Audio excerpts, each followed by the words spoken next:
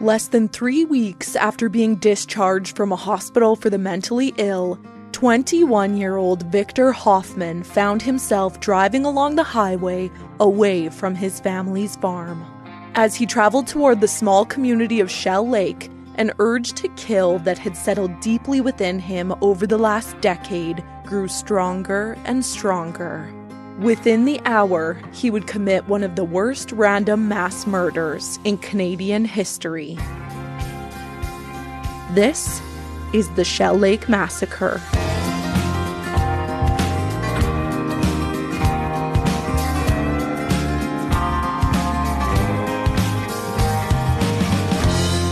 You're listening to Episode 4, The Killer.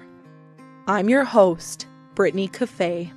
The sources used in this episode are Schizophrenia, Mass Murder, and the Law, an article by Fannie Hoffer Kahan, as well as Shell Lake Massacre, a book by Peter Tadman. This episode contains depictions of violence and other content that may be disturbing. Listener discretion is advised. Victor Ernest Hoffman was born on January 15, 1946. He was the fifth of 7 children born to Robert and Stella Hoffman, who lived on and operated a farm near Leask, Saskatchewan. Victor was seemingly an average baby. He started walking at 9 months old, talking at about 10 months, and aside from being what some called excruciatingly shy, nothing seemed amiss. But as Victor got older, the differences between him and other children his age started to become more and more apparent. As a toddler, he would have violent tantrums, banging his head against walls and pulling out his hair, eventually leaving a permanent bald spot on the side of his head. He showed very little interest in making friends and led quite a solitary childhood. Victor started to fall behind in school, repeating grades 3 and 9. These challenging behaviors continued into his teenage years and would only escalate as time went on. Victor and his family didn't know it at the time, but most of his struggles through his adolescence were caused by a severe mental illness. Although he hadn't yet been diagnosed, Victor Hoffman had schizophrenia. I spoke with Lisa Daly, the executive director of the Treatment Advocacy Center, a nonprofit that works to eliminate barriers for people with severe mental illnesses in an attempt to better understand what exactly schizophrenia is. It's basically an illness that has been with mankind forever. It is an organic illness that affects people's ability to think clearly, reason normally, can affect people's mood, can certainly create certain symptoms that either are positive symptoms, which we would call things like hallucinations and delusions and sensory kind of disruptions, and then negative symptoms, which can be things like having a flat affect, not really having much of an expression and that kind of thing. It affects about 1% of the population typically, if not more. Victor would later tell psychiatrists that he began experiencing hallucinations around the age of 6. He would see what he believed to be the devil, a 6-foot-tall creature with a long tail that was black as the night. This seems to be early for hallucinations to begin in the life of someone with schizophrenia, but it isn't impossible. These would have been considered very early onset hallucinations. The average age for a male to receive a diagnosis of schizophrenia is in their late teens to early 20s, but it's common for symptoms to surface long before the diagnosis, much like they did in Victor's life. You sort of see that it was that in hindsight a lot of times. So many times you don't recognize that this is going on with someone until they have their first psychotic break. Earlier than that, there's something that they call the prodromal phase. And that can start to happen in childhood. It can start to happen in early adolescence. And it usually will involve sort of distorted thinking and some kind of more mild symptoms where the person is still basically engaged with reality. But in hindsight, you can see that it started earlier than the break. By the time Victor was 10 years old, he grappled with impulses to kill almost daily. He didn't act on those impulses against another human for many years, but instead directed his rage and aggression toward animals on the farm. Victor tortured and killed cats, dogs, squirrels, and other small animals regularly throughout his adolescence. As he entered his 20s, the symptoms that he was exhibiting became more and more severe. He seemed to lose all interest in the few hobbies he did have and retreated almost completely within himself. His mother, Stella, tried to engage him. She would send him out of the house tasked with completing simple chores, but she would find him sitting alone in the fields surrounding their home, staring off into the sky. This was baffling behavior for Victor's family to witness, but it lines up perfectly with what we now know about how schizophrenia can present itself. Some people do actually talk about what they're experiencing, or they might ask people whether they also see things, but not everybody does that. So sometimes people will be more withdrawn and kind of quiet and seem to be kind of distracted. Distraction is a big one in terms of not being able to really focus on what's going on, can affect memory. You might see that somebody has inappropriate emotions. Somebody might say something that is sad and they might laugh. It's basically just sort of like an inappropriate reaction to what they're experiencing. You can see things that are sort of like aggression at some point, but that usually tends to be closer to when you might see an actual break. As the calendar turned to the year 1967, Victor's first full break with reality was drawing near. The devil had become a familiar companion for him. He had also begun to see angels and claimed to have received messages from God. Victor's father, Robert Hoffman, recalled being out in the field with Victor and another of his sons in early May. Victor was sitting behind the wheel of the family's farm truck.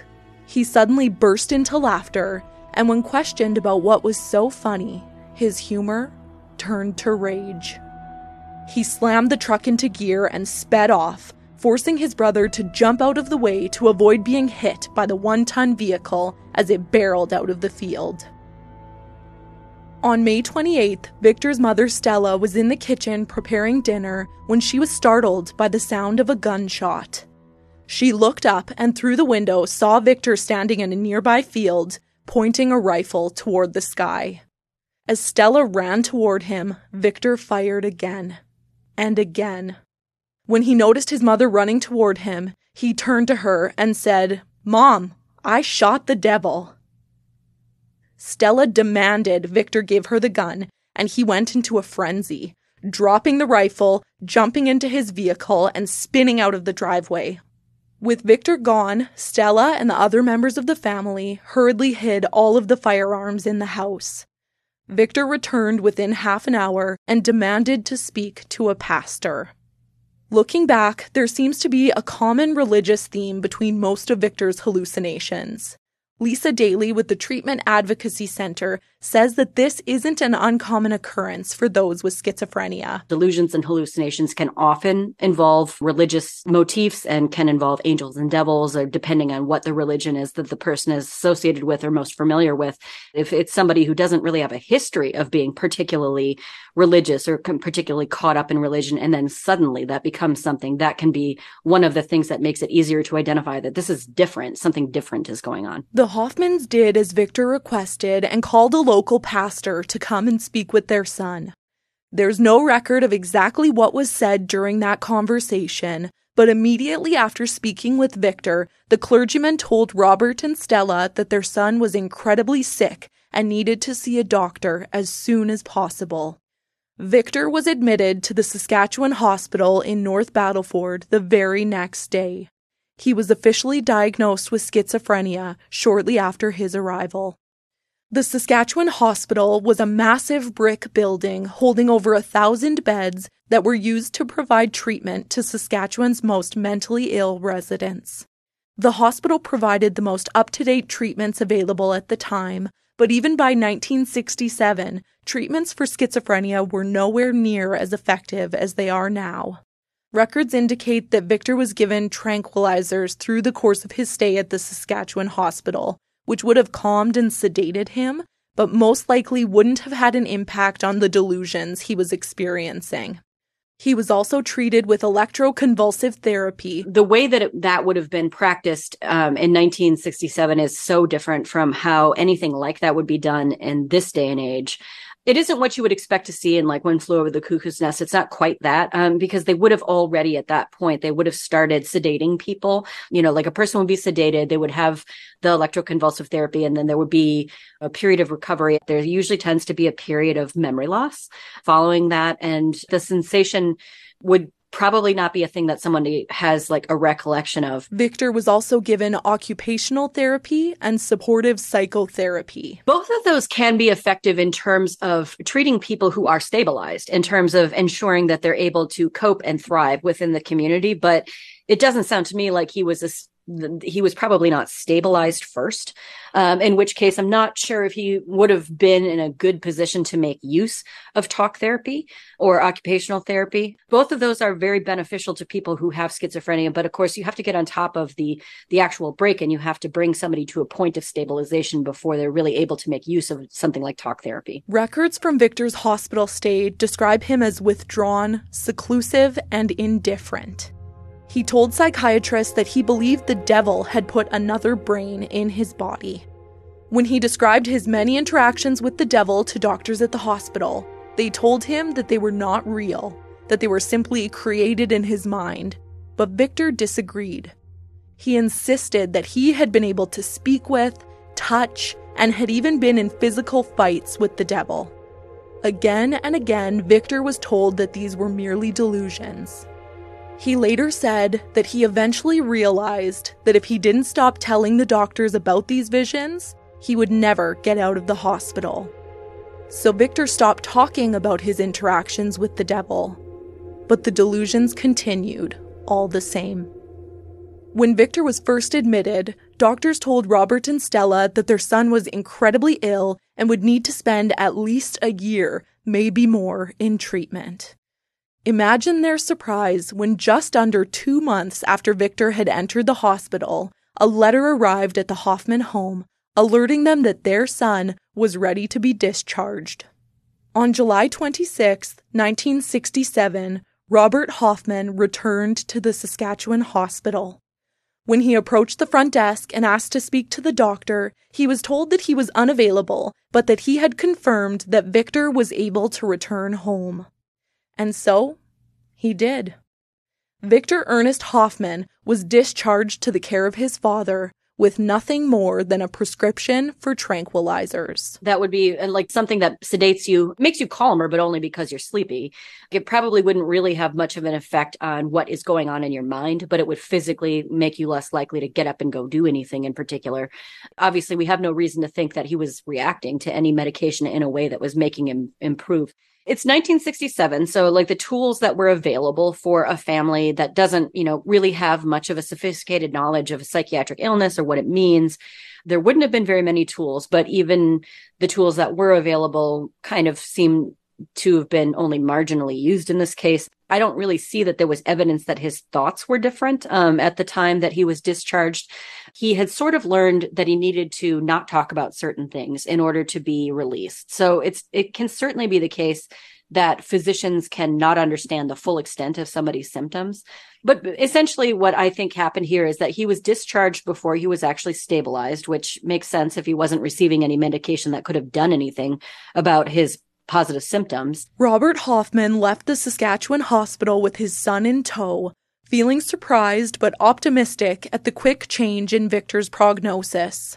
Robert and Stella had listened to the doctors and done everything they could to help their son return to his right mind, and they were hopeful that his mental health would improve. They had no idea that their son's descent into madness was only just beginning. In the days after Victor returned home, life on the Hoffman farm trudged on. Victor began helping with farm work again and sometimes seemed to be doing a bit better, but his improvement was sporadic at best. One day he would seem to be in high spirits, and the next his hallucinations and the rage and aggression that came along with them would return in full force. He claimed to be taking his medication and begged his parents not to send him back to the hospital, saying he would rather die than go back. Victor would later tell psychiatrists that throughout the early days of August, he thought about killing his parents, his siblings, or even complete strangers every single day. As the warm summer days rolled into cool summer nights, Victor was consumed by these murderous thoughts. He couldn't eat, he couldn't sleep, he could only think of killing. August 14th, 1967 was a quiet day at the Hoffman farm. Victor spent the day on the tractor summer following. After a long day working in the hot August sun, Victor dozed off on the couch at about 9:30 that night. His parents woke him up and sent him to bed at 11:30, but he didn't sleep long. By 3 in the morning on the 15th, he was wide awake. It had been less than 3 weeks since he had been released from the Saskatchewan hospital, but according to Dr. Abram Hoffer, a psychiatrist who would later testify in his defense, Victor had now completely lost any grip on reality. He got up and went out to the garage where he saw one of the family dogs. He had a sudden impulse to kill it, but he resisted. Instead, Victor Ernest Hoffman filled his car with gasoline, loaded his .22 caliber rifle, put it in the car, and drove off into the dark. I've spent the last number of months compiling as much information about the Peterson case as possible, but had been unable to obtain any documentation from the Royal Canadian Mounted Police relating to the investigation into the death of the Petersons. Until now.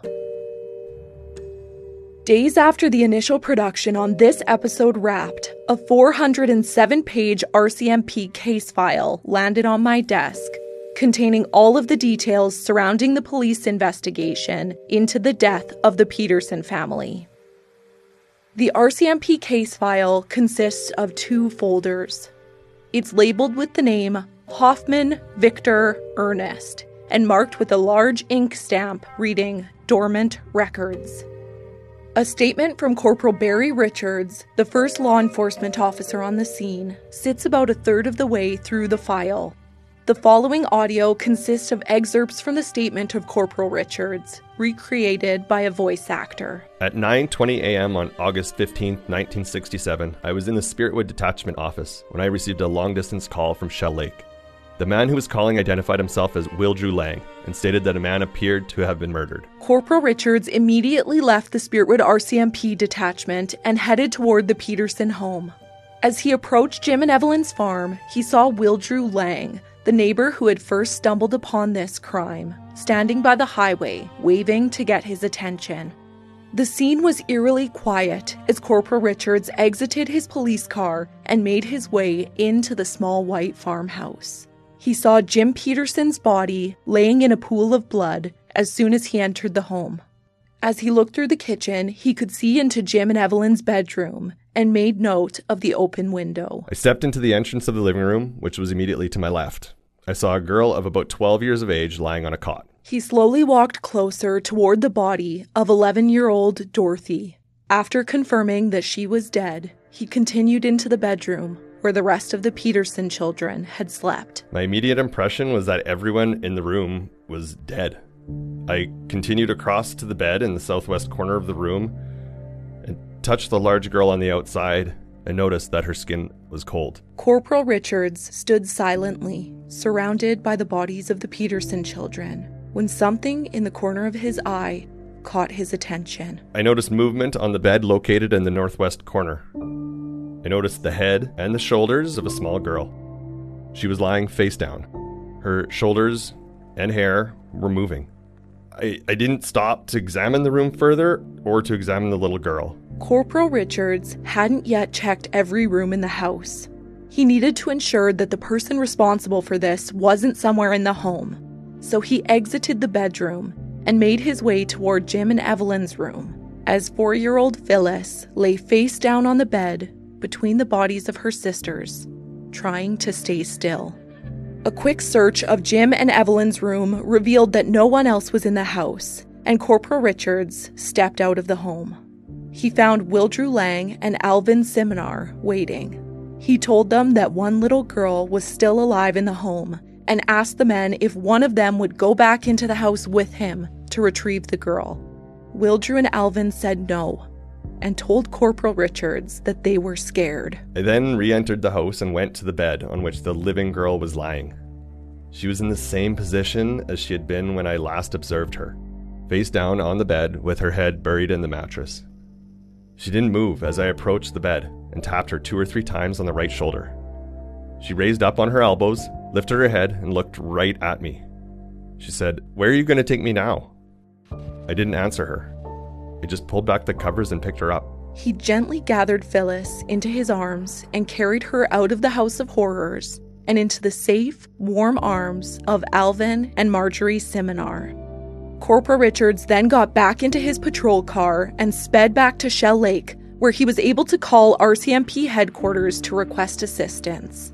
As police reinforcements began to arrive from North Battleford, they noticed the bodies of Evelyn and Larry Peterson on the ground behind a rain barrel near the back of the house. Dozens of police officers descended on the scene and scoured the home, yard, and surrounding land for any clue that would lead them to the killer. Police set up a command post in the Shell Lake Community Hall.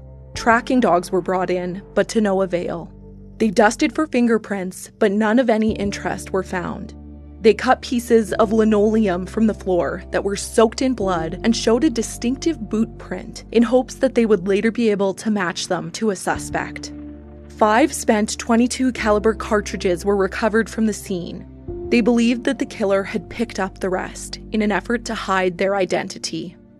Check stops were set up on roadways far and wide, and RCMP officers knocked on the door of hundreds of homes in the area, questioning residents, searching homes and yards, and checking weapons.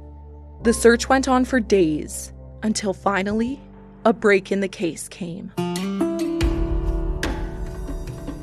On August 17th, a man walked into the RCMP detachment in the nearby community of Shellbrook. He told police that his neighbor's son had just gotten out of a mental hospital and that the young man liked hunting and guns. This tip led police to the farmyard of Robert and Stella Hoffman near Leask.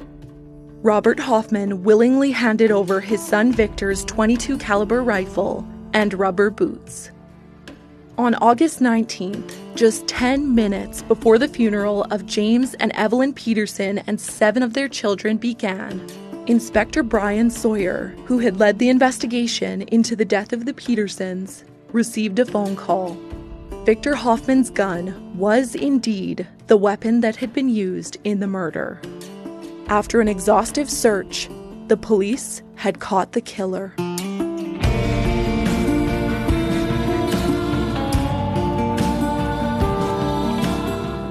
You've been listening to The Shell Lake Massacre, a Rolco Radio production. This show was researched, written, produced, and hosted by me, Brittany Cafe. Corporal Barry Richards was voiced by Kurt Mensch. Supervising producers, Murray Wood and Sarah Mills. Story consultant, Craig Siliphant. Production support from Dallas Dole. Graphic design by Jennifer Losey with Rolco Creative Strategies. Special thanks to Aaron McNutt and John Gormley.